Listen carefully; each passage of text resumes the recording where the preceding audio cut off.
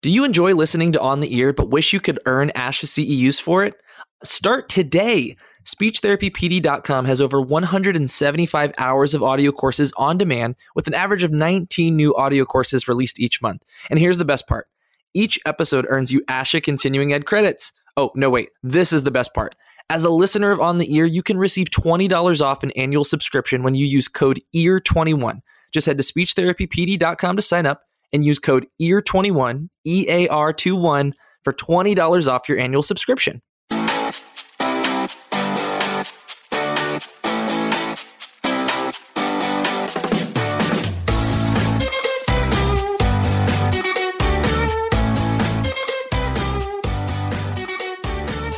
You're listening to On the Ear, an audiology podcast sponsored by SpeechTherapyPD.com. I'm your host, Dr. Dakota Sharp, AUD-CCCA, audiologist, clinical professor, and lifelong learner. While I primarily work with pediatric cochlear implants and hearing aids, I am absolutely intrigued by the many areas of audiology and communication in general. This podcast aims to explore the science of hearing, balance, and communication with a variety of experts in hopes of equipping you to better serve your patients, colleagues, and students. So let's go. We are live and on the ear, brought to you by SpeechTherapyPD.com.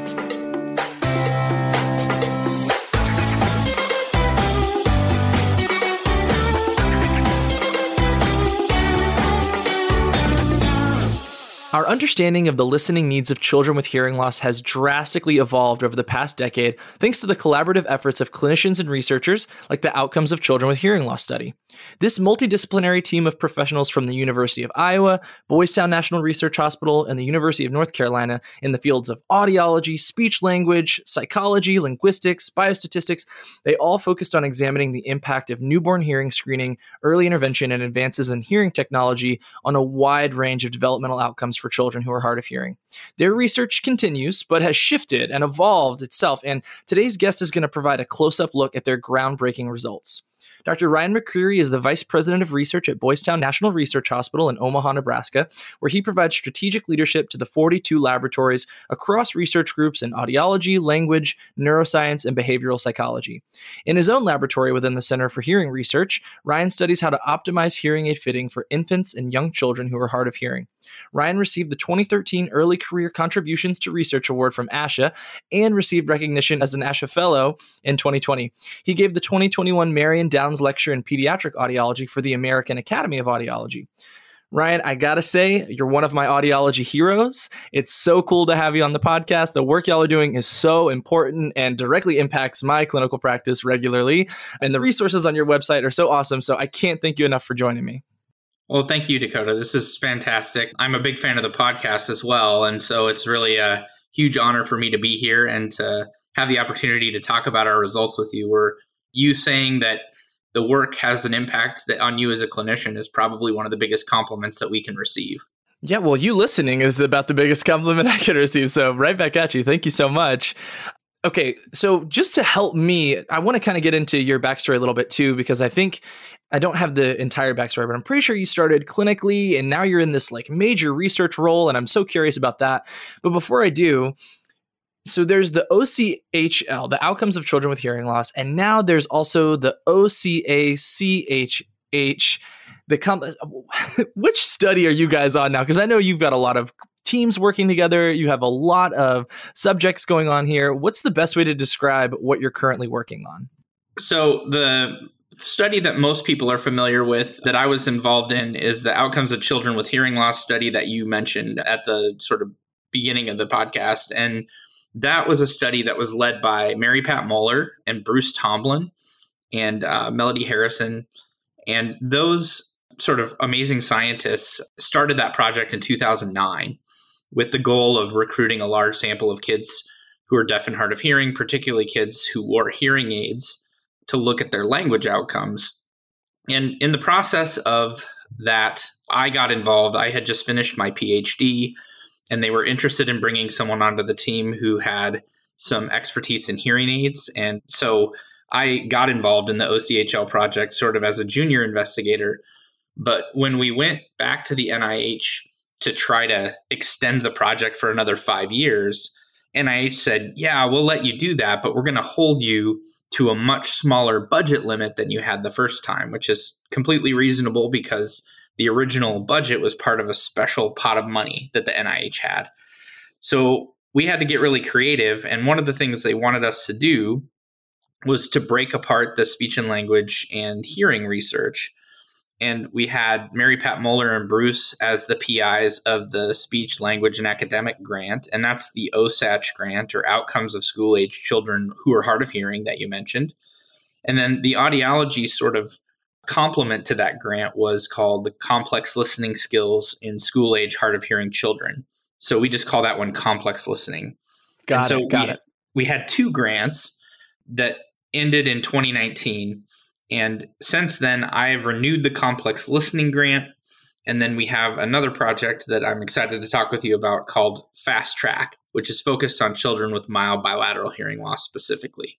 That's great. So that's a really helpful picture, because I see some of the wording on the website refers to things in the past tense, but I still see you all as a group, publishing studies. So I'm like, are they using data that's been collected over time, or are they working on something totally new? So that's really helpful. And I'm really excited to talk about that too. I've got a few mild bilateral kids on my caseload. I'm curious what kind of information you've got for us there. So before we get into that though, how about you tell us a little bit about how you got into more of a research role, and what was your primary interest in hearing aids before that? So I started out as a pediatric audiologist. So I did my master's in audiology at the University of Nebraska-Lincoln. And I had considered going straight through to finish my PhD right after my master's. And at the time, I just didn't feel like I was ready to get a PhD. And every one of my professors said, don't go and get a job or you'll never come back for your PhD. And I thought, well, if that's the case, I'll know that that's the right thing to do. And I was a clinical audiologist for 10 years. But during that time, I had the opportunity to work with Pat Stomakowitz. And Pat was the director of audiology at Boys Town. And she was my boss when I was a pediatric audiologist in the clinic. And we would have conversations about research because Pat had her own funding.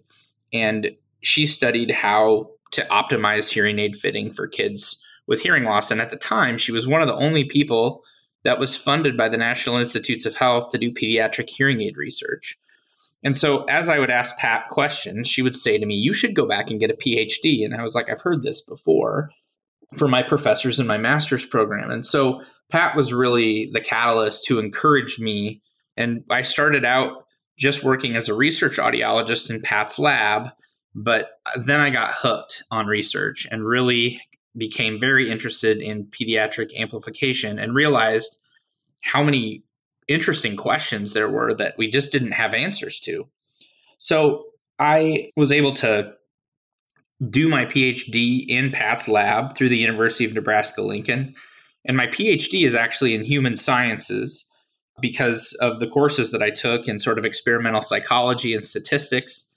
And it's been a great experience because I had the audiology background, but I also got a really diverse background in other topics when I did my PhD. And so I joined Boys Town as a scientist in 2011 and started my own laboratory and then started writing my own grants.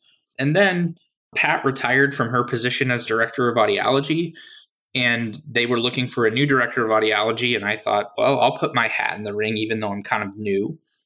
And then I became director of audiology. And then the same thing happened with the director of research. I had established a lab and had written some grants, and they had been looking for a director of research. And I thought it would be a good time for me to sort of take the next step and do something a little bit different, because the audiology program at Boys Town is amazing and has great leadership. And I was really ready to try something a little bit different. So that's how I ended up in this director of research role. But my heart is still in the audiology department. I still bother our audiologists all the time with questions about how things are impacting them or what ideas they have. So it's a great place to be because I have a role over research, but I also still get to interact with my colleagues in audiology, which I love. That's awesome. That's awesome. It's crazy. I mean, I know we're going to talk about Fast Track later, but it sounds like you've got like a career fast track. You've just jumped up a lot of places, but it's clear that your work is really impactful. I know just in that short amount of time, some of the data that's come out from the studies you all have published has just like drastically changed clinical practice for pediatric amplification and just been really, really important. So I'm curious. I mean, I know you kind of came into the project a little bit after it was established, but if you have any insights into how the OCHL study was kind of established, where those initial research questions came from, and maybe, like how those questions evolved a bit over time. Yeah, so there's a really interesting supplement to the journal Ear and Hearing that came out in, I think, 2006 or 2007.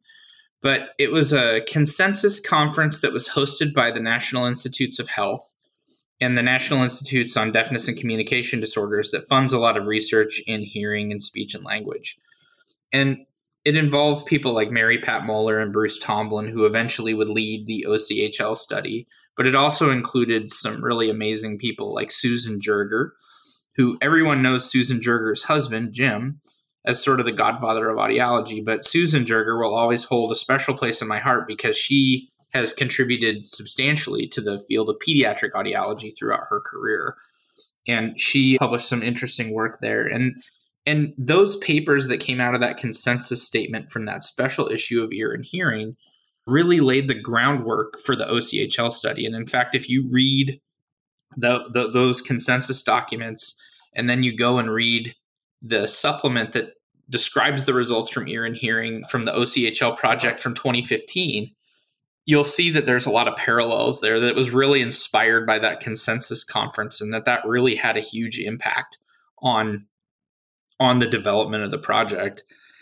And it started out really focused on the speech and language outcomes for these kids because that was a big goal of the conference. But fortunately, there were a lot of people who were involved in the project early on, like Pat Rausch from the University of North Carolina and Melody Harrison from UNC, as well as Pat Stomakowitz, Ruth Bentler, Lenore Holte, all of these amazing pediatric audiologists who really pushed for looking at that relationship between amplification and language outcomes. So not just looking at sort of older questions like, if you fit the child early, do they have a better outcome?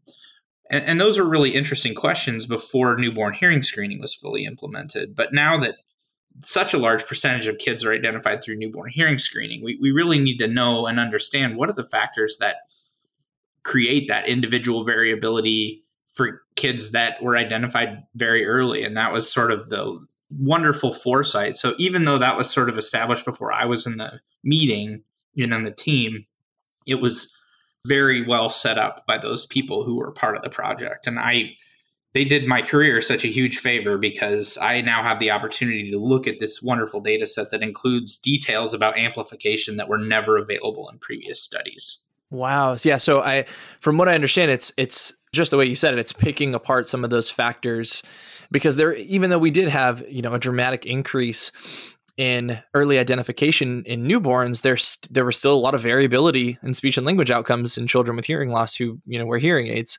And so I guess those were the questions, right? Is like picking apart which factors had the biggest impacts. So as that study progressed, was there anything that, looking back now to you was really surprising or really, I know a lot of the information and a lot of the published, research is really interesting, but anything that really sticks out to you or like a take-home message you like to give to people? Yeah, so this is going to sound weird because of my area of interest in my own research, but I guess I had always underestimated the impact of the hearing aids on the outcome. I view the early intervention process for children who are deaf and hard of hearing as this very comprehensive sort of list of factors. So things like how early they get into intervention, what type of intervention that they have, the family systems dynamics. There's all kinds of awesome research going on out there into all these factors.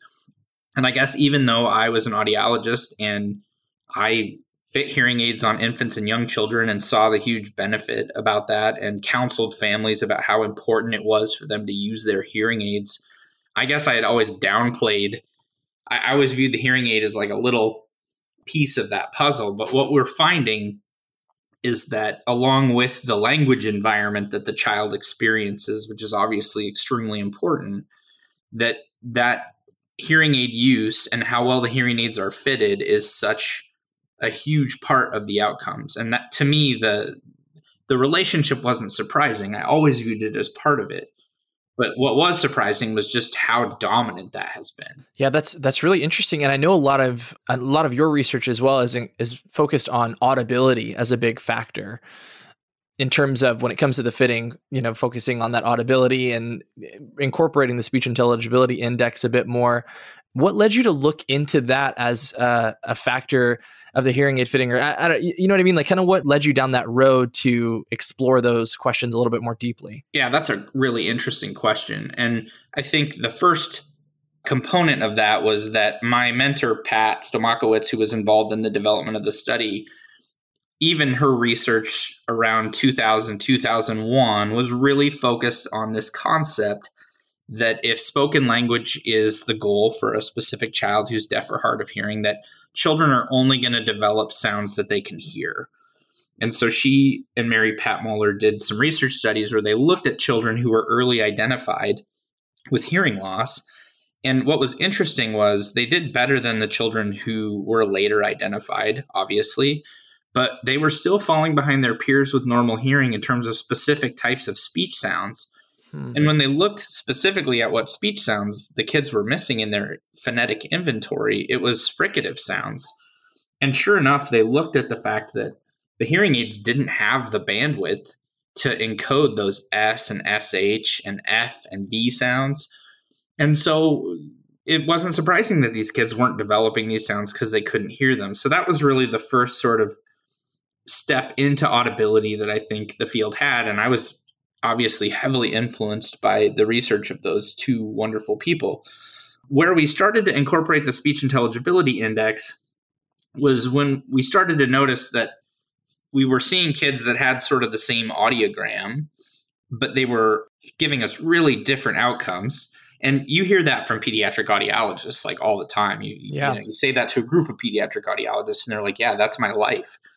But we were thinking, well, what's the factor here that's predicting it? And we found that the audibility through the hearing aids is a really potent predictor of language development, and specific areas of language like morphosyntactic development, where you need to have those sort of fine-grained cues to learn those morpheme endings to words and things. And so it's just sort of grown from there with each sort of different research question in each experiment. And so it's, people get tired of me talking about audibility, but it's just such a huge component of the process. And the other beautiful thing about it is that it's something that we as pediatric audiologists can influence. So the audibility is really determined by the degree of hearing loss, which there's nothing that we can do about, and how well we fit the hearing aid, which is absolutely something that's within our control. And there's something very appealing to me about the idea that a pediatric audiologist is having this amazing and profound impact on the language development of these kids by following best practices and doing hearing aid verification. And that's been really something that's driven me to continue to explore audibility. Yeah, that's really cool. And I like that picture a lot of the difference between the two of what's in our control and what's out of our control. And I also love it. I don't get tired of listening to talk about audibility. I also love it just because it's like a numerical value. It's like when you hear someone say like, oh, I've got a 50% hearing loss, and audiologists all groan. They're like, what are you talking about? But with SII, no, there is a number. I can look at this number and compare it to another number. It's really helpful in that way. It's not always a perfect picture, but I do appreciate how some of the research that you guys are doing is giving us a little bit more of concrete, objective comparisons between things, where historically it's felt a little bit more up in the air, always on a case-by-case basis. So I do appreciate that research for sure. Maybe this is just sort of a question about big longitudinal studies in general, which I have very little experience with. But when it comes to how these research questions change as you guys get more information, is that what leads you all to start a new study with a new research question that's all enveloped within one multi-center study? I know this is a really that was a really long, complicated way to ask that question. Do you get what I'm asking there? Yeah, it's a great question. And I would say the process usually begins long before we plan to implement the study. And we try to be really transparent from the beginning about our goals and expectations for the study, because as you may know from, just being a consumer of science and your interest in research, there's a big emphasis right now on open and transparent research. And so when we start a research study, we really try our best to set up our expectations and our hypotheses ahead of time at a big picture level, meaning that we're defining things. And we've even started to pre-register some of our studies where we publish the method that we're going to use ahead of time so that people can go back when we publish the actual work and say, yes, they did what they said they were going to do. And there's no sort of statistical malfeasance here, or that they're not trying to game the statistics to get a specific outcome. But with that being said, there's a lot of interesting questions that just arise sort of opportunistically. And so you can't possibly plan out every interesting thing that comes up. And we found relationships with, for example, that relationship that I mentioned between audibility and children's morphosyntactic ability. That was not a planned part of the original analysis. And looking back, it's like, well, we should have put that in the grant. But you don't necessarily know when you're designing the study or designing the grant what your opportunities are going to be. And so I think, we try to define it as well as we can so that we have a good plan and we're getting good data. But I think some of these questions that have come up have really come up out of opportunities or conversations with clinicians about, or questions from clinicians. If we go to a meeting and present, we get awesome questions. And sometimes those questions inspire us to go and look at something that we hadn't even thought of. And so, we try to keep it structured, but you also don't want to close the door on potential sort of what we call exploratory experiments that weren't part of the original plan, but are very interesting and often have really important clinical implications. That's great. That's a really helpful insight into that process. I'm also curious how you all just this is probably something that researchers deal with all the time, but as a clinician, I never have to think about just like managing data across sites, across the country and different time zones. Like, do y'all just have a Google Doc that you keep going? Or I'm guessing there's probably people who are hired to manage your data, but I'm just curious how that communication is maintained across, such a wide distance. That's a really awesome question and a good insight, because it is so challenging when you're doing a multi-center study. So it starts really with training the people who are collecting the data. And fortunately, in our multi-center studies, we have amazing audiologists and speech language pathologists who help us to collect the data. And the fidelity of their efforts is so strong. And they have monthly meetings where they talk about challenges to the data collection process. So these are just such dedicated, amazing people. And it really starts with the fidelity of the data collection. And then we do currently sort of a cloud-based data approach using a system that was developed at Vanderbilt called REDCap. And REDCap allows you to build sort of data entry forms that really constrain the values that can be entered so that you know that what you're getting is plausible. And there's also ways to sort of do data reliability. So the examiners at each site, in addition to just being fantastic clinicians, also then either pass along to a research assistant or themselves enter the data into REDCap, which then goes through some quality checks to make sure that everything, like you're saying, with timing and the appointments lines up. And it's a really nice system, because if you're doing a longitudinal study, and let's say you want to see a child back in a year, you can create additional appointment reminder essentially in REDCap that will tell you, yeah, you need to bring this group of kids back because you said you were going to. So it's a really great way to manage a longitudinal study, because it's interesting, but at least at the stage that we're in right now, the data collection and data entry is so much more critical than the experimental design is important, but once that's set into motion, it's really about the data collection and the data management. And you're absolutely right. We have amazing people whose job is entirely to help us manage the data, and that's such an important role. Yeah, I can't imagine with all of the different outcomes you guys are measuring across so many different professionals. Like it's got to be a lot, and a lot of different lingo and different kinds of examinations and scores. I just cannot imagine the amount of data. But as a researcher, I'm sure you're like, hey, it's all opportunity of, numbers to look at and consider. So as you all transitioned, this is out of curiosity, from the OCHL study to the OSAT, as you transition from those two, is it the same pool of subjects who are just growing up into school age, or did you all find a new set of subjects to begin this kind of stage of the research? Just curious how that process changed over time. Yeah, so we use kind of both strategies in both complex listening and OSACH, where we had this wonderful group of kids that participated in our studies that were so well characterized in terms of their early auditory experience and their intervention. And so we've absolutely continued to follow some of those kids. And my colleague Beth Walker at the University of Iowa currently is doing a study on language and literacy outcomes for these kids. And some of the children that she's following in her literacy study are teenagers that started out in the study as young children. And so we've got, almost over a decade of data on some of these kids. But there's also a challenge when you have a longitudinal cohort that you've been following for as long as we've been following these kids, and that the numbers sort of dwindle over time. And so in our more recent grants, what we've tried to do is incorporate cross-sectional questions and longitudinal questions so that if we get new volunteers to participate in the research, we can incorporate them into the experiments as well. But then we've also got this beautiful longitudinal cohort, and we tried to do both because one of the things that we learned early in the OCHL study was that the longitudinal questions are very interesting and great.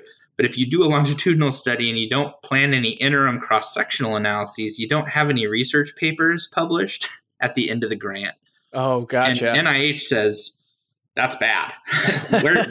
You can't just save it all for the end, and you're not going to get the grant renewed. So in our subsequent grants, we've really tried to include both cross-sectional and longitudinal analyses to allow for those continuing subjects, but also to give opportunities for other children and families to participate in the study, because it's become the families that participate love it, and they're so dedicated to this work. It's just awesome.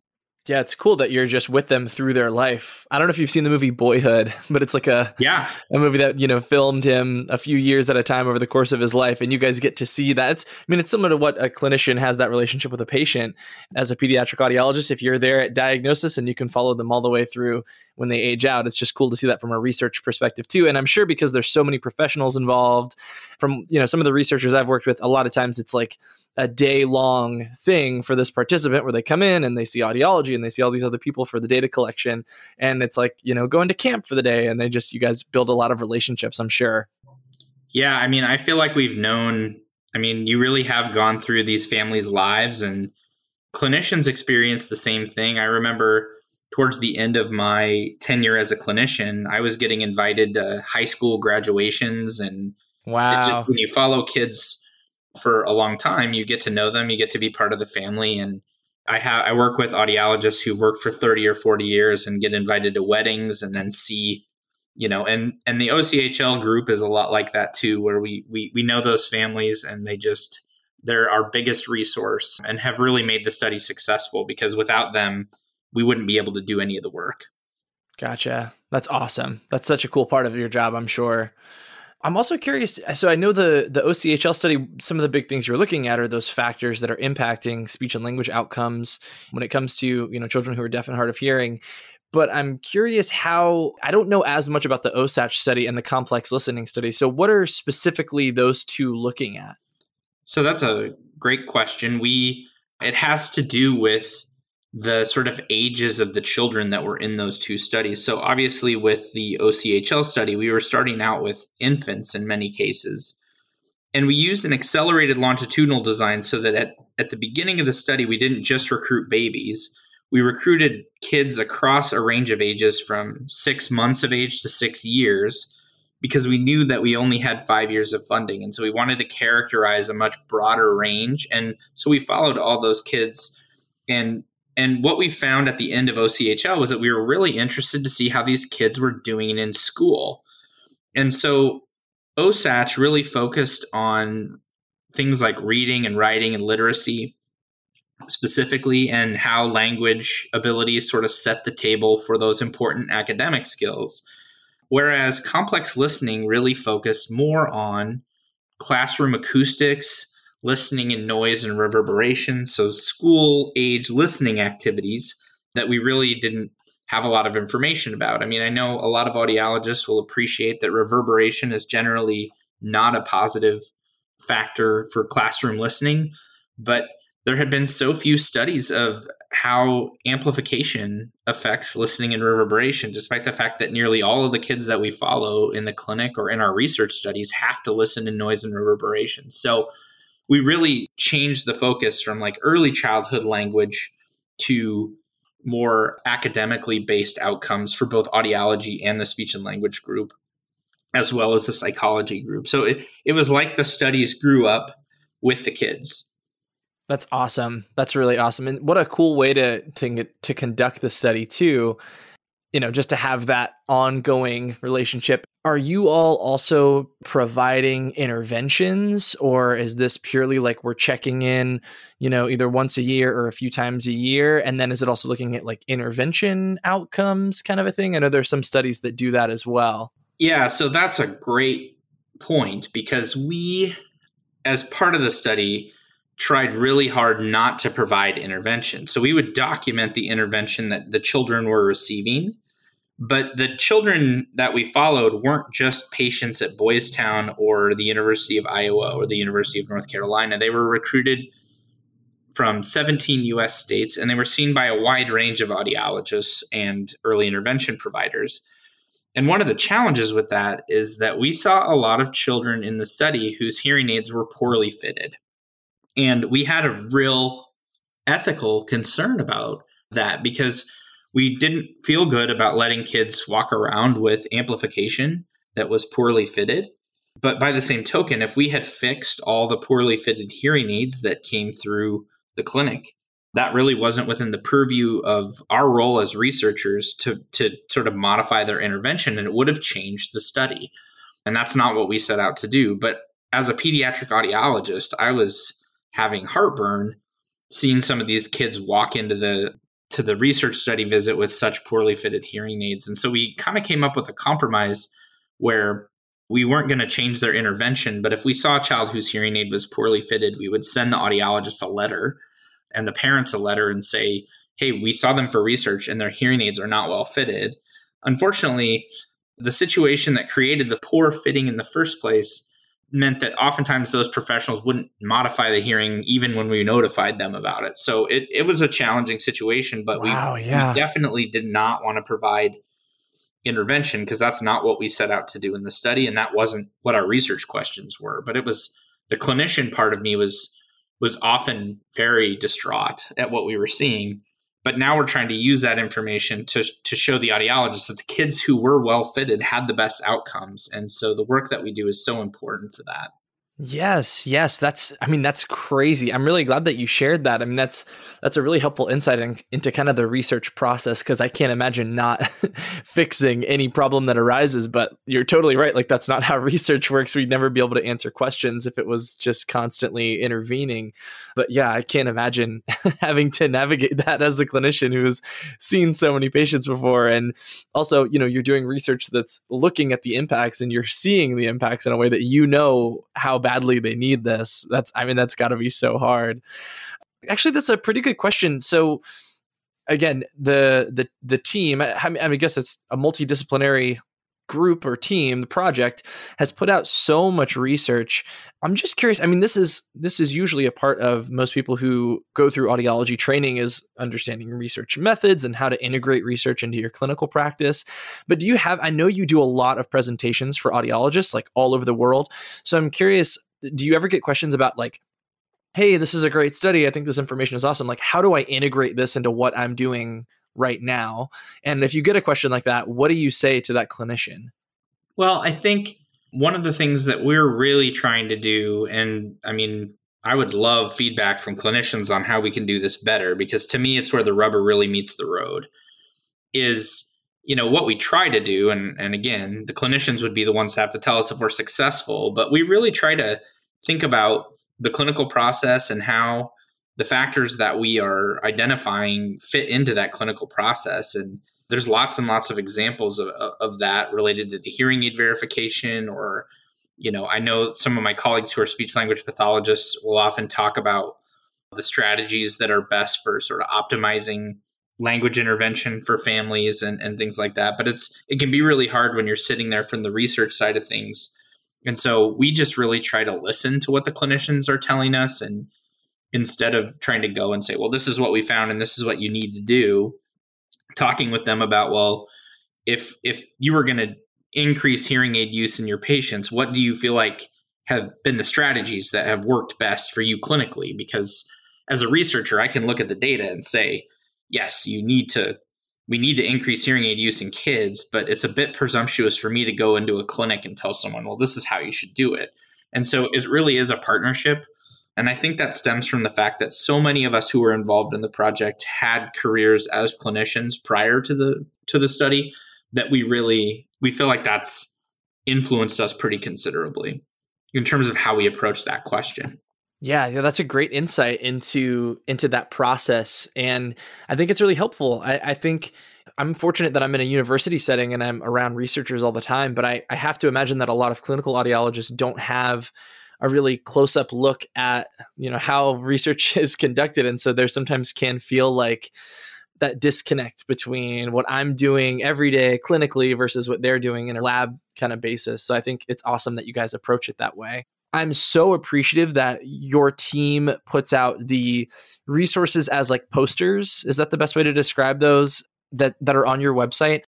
Yeah, we call those infographics. And I don't know that that's even the right terminology for them, but we really feel like presenting the research that way is making it accessible to different audiences. So you'll notice we have some for parents, we have some for audiologists, we have some for early intervention providers.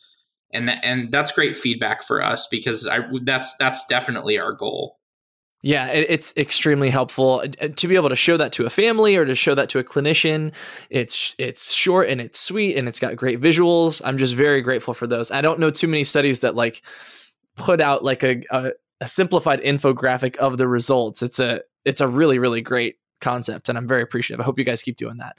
So when you think of the OCHL study, the OSACH study, and the complex listening study, compared to when you were practicing clinically, what do you feel like have been some of the biggest revelations or biggest shifts in your clinical thinking or clinical understanding that have come with each of those? And I know that's kind of a big question because I'm asking for like the 3 different studies, but if you've got a couple from OCHL or OSACH or complex listening. Yeah, I think the biggest one from OCHL was just how important amplification is for kids with milder degrees of hearing loss. I think when I started out as a clinician, there was a lot of what we call in the research world clinical equipoise about fitting kids with mild bilateral hearing loss with hearing aids. And I was just absolutely blown away by how these children who had mild bilateral hearing loss were experiencing, in some cases, deficits that were greater than the children with moderate degrees of loss. That was very surprising to me, and a finding that extended from the earliest outcomes that we looked at all the way into the academic outcomes for the kids. So, and that really was a huge sea change for me, because I think I sort of had this sort of ambivalence about mild hearing loss as a clinician, and now I'm like a crusader against mild hearing loss. The other thing that I think it really shifted my thought process is we don't often think about the importance of hearing aids in all kinds of different listening situations, and we really consistently found that I think maybe it comes from the adult hearing aid research, where we are trained not to tell people that hearing aids are going to help them to hear in background noise.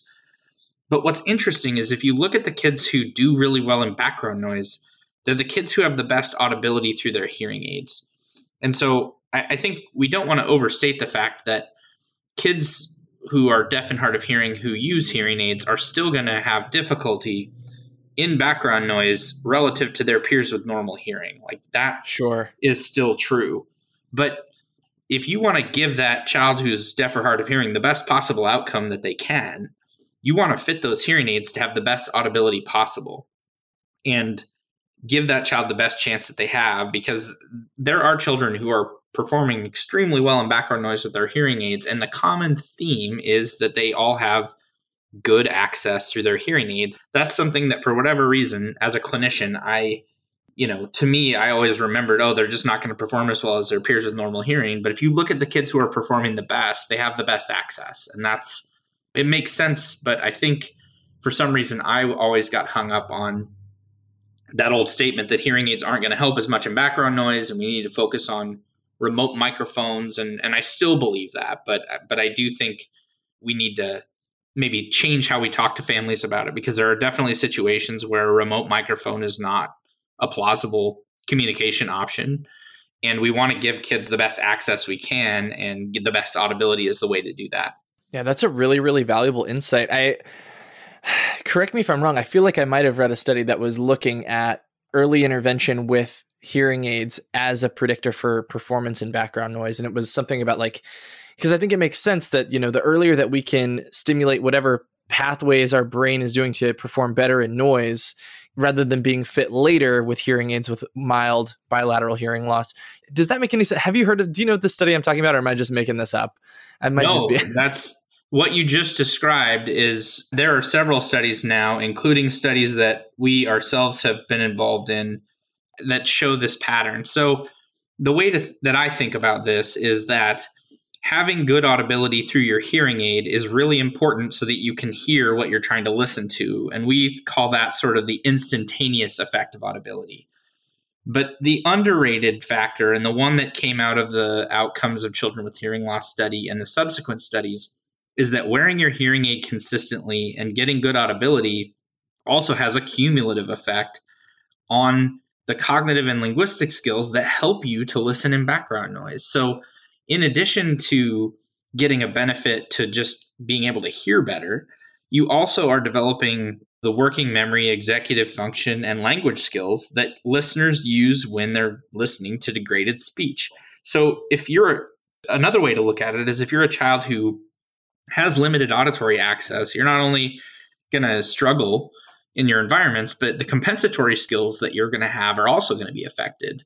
That's been a fascinating effect, because I think we've understood the instantaneous effect of good audibility for a long time, but that we haven't always been able to put our finger on this cumulative effect. And that's what a lot of our most recent research is focused on.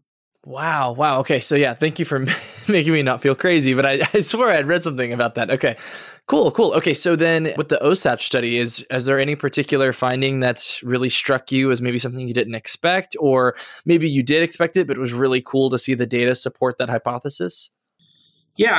I think the coolest thing is that hearing aids help with academic outcomes as well. So when we looked at things like writing and math, I had always thought, we're doing a lot to help these kids in terms of their language ability, but to see the downstream impact on academic topics was just very important for me. It pulled the whole thing together. And now that I've worked with all these really smart language scientists, I understand the mechanism behind that. But I guess as an audiologist, I didn't really put two and two together in terms of how the language piece really informs the academics, and the hearing aid ties in with that, and being able to make that link has been very cool. That's awesome. And yeah, just to have that direct evidence that supports something like that too is really helpful. And I love the crossover too into education that you guys must be doing. I'm curious I guess the OCHL study probably had a little bit of educator involvement, but by the time you get to the OSATCH study, are you guys directly involved with teachers of some of these children, or how was that shaped? Because there's a lot more professionals in their lives by the time they hit elementary school age. Yeah, absolutely. We love having teachers involved in our research, and we try to get them involved whenever we possibly can.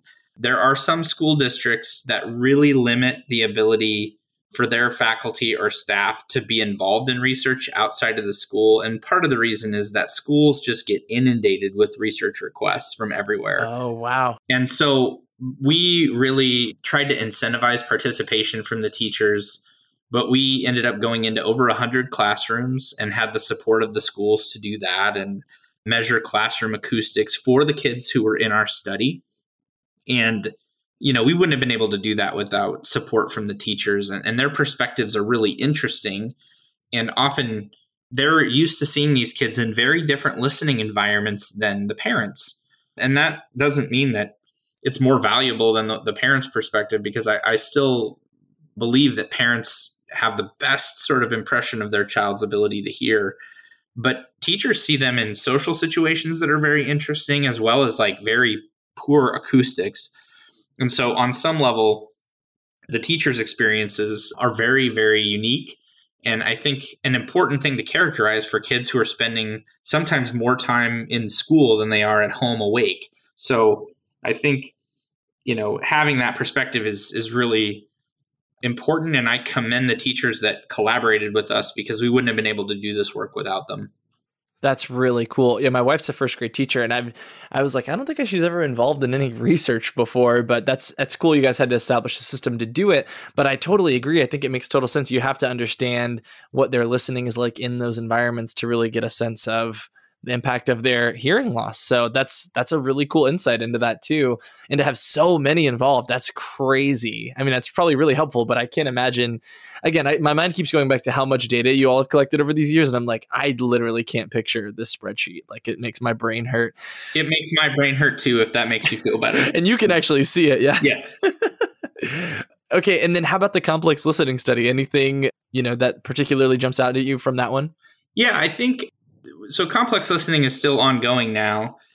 And one of the things that we're really trying to establish is why we continue to use sort of one prescriptive approach for every child. So as I mentioned earlier, as audiologists are fond of saying, well, we don't expect kids who have the same audiogram to always have the same outcomes.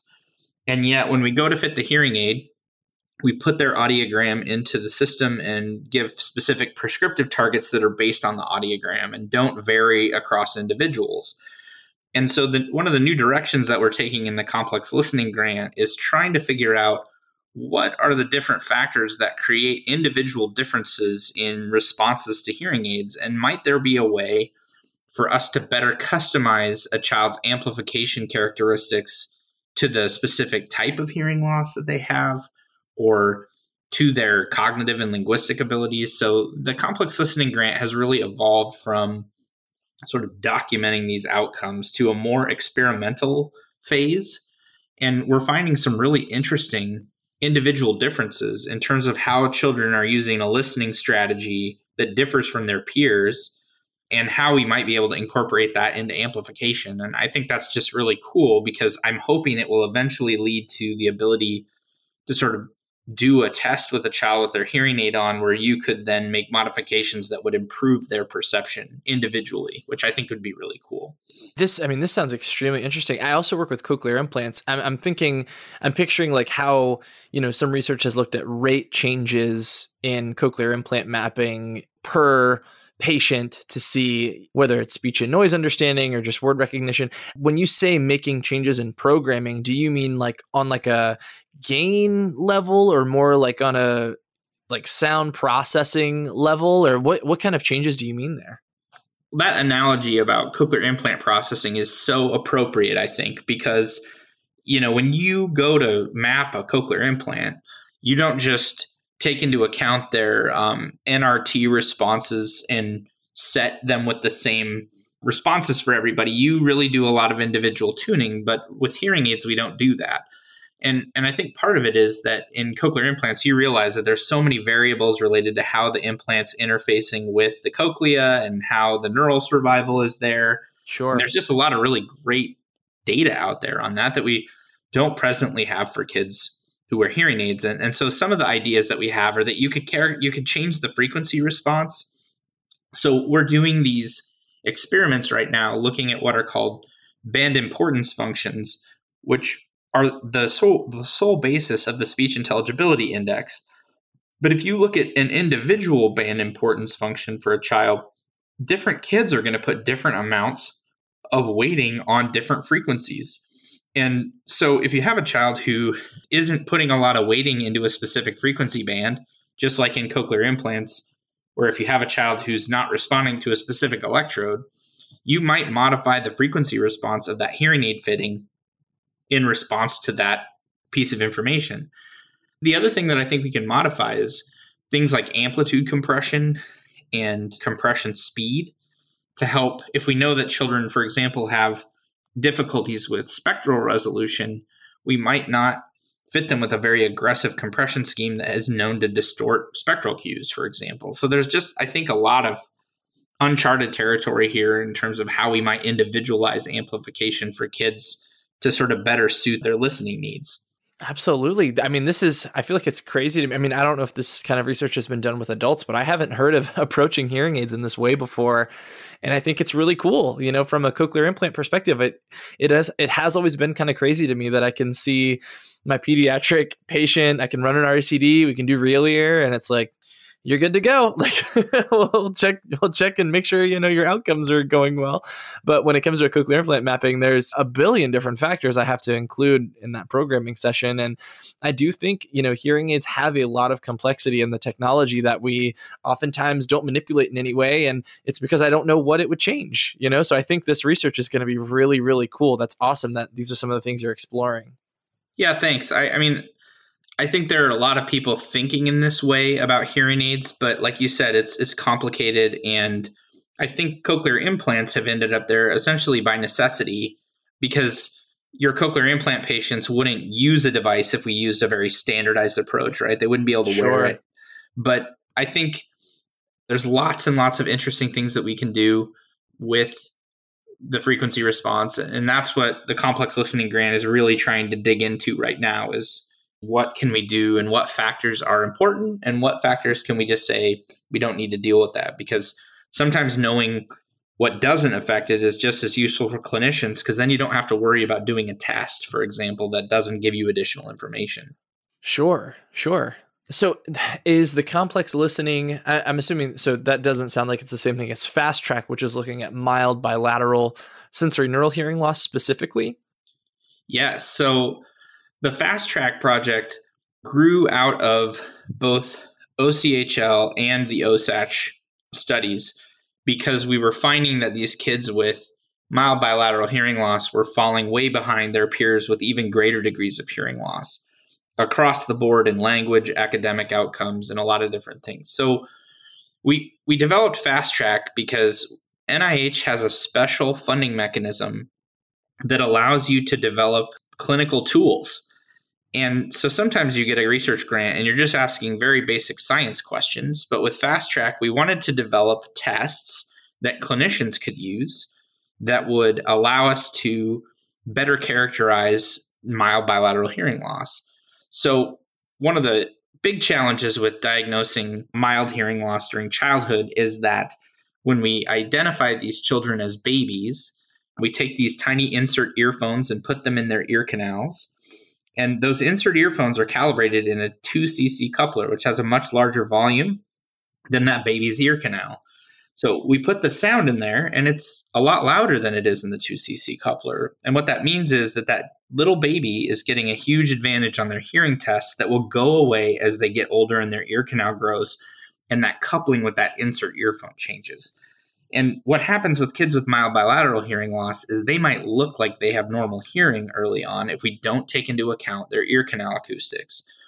So the first step of the Fast Track project is to basically figure out a way to calibrate audiometric testing to the ear canal the same way that we do for otoacoustic emissions. So we already have a method of doing this, but we just have never applied it to the hearing test side of things. And Fast Track is trying to do that as well. The other thing that when you put a microphone in the ear canal to measure the response during the test, you can also measure the child's self-generated noise level. So we also know that kids with mild bilateral hearing loss can sometimes cover up their own thresholds by just making noise during the test. And all children that we test do this. It's just sort of an intentional thing, and pediatric audiologists are well aware of it. But the problem is when you're an audiologist, you don't really always know if the sound that you're presenting near threshold is being covered up by the noise that the child is making. So the other aspect of Fast Track that we're taking advantage of by having that microphone in the ear canal is to know what the noise level is in the ear canal while we're testing the child's audiogram. And we think both of those two things together are going to drastically improve the sort of sensitivity and diagnosis of mild bilateral hearing loss, because you're taking into account the ear canal acoustics, as well as the fact that this child might be masking their own thresholds. And we think that those two things are going to hopefully improve the diagnosis of mild bilateral hearing loss and give audiologists a better sense of when a child has mild bilateral hearing loss and when they might just not be paying attention during a hearing test. I mean, that's amazing. That sounds totally necessary. I've never even thought about that coupler difference when doing a test with inserts. I mean, that's crazy. And I also love that you're going to have some kind of a measure for their self noise as well. This is really cool. I'm assuming you all are in the early stages of this project if you don't have any cool things to share with us just yet.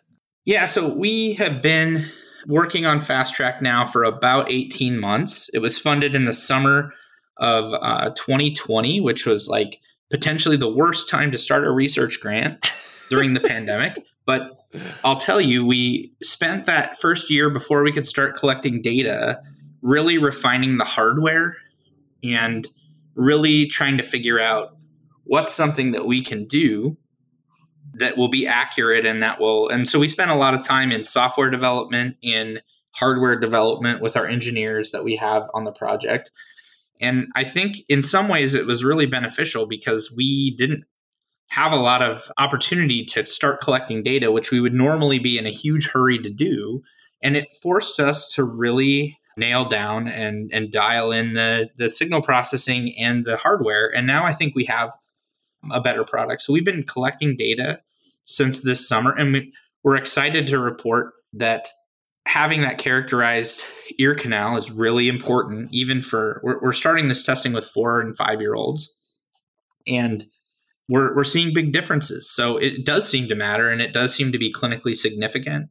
And it's always blown me away that as audiologists, we care so much about making sure that the hearing aid output in the child's ear canal isn't over amplifying them, because we know that their ear canals are smaller, but we don't often extend that thinking to when we test their thresholds with inserts, even though the real ear to coupler difference for those two situations is the same.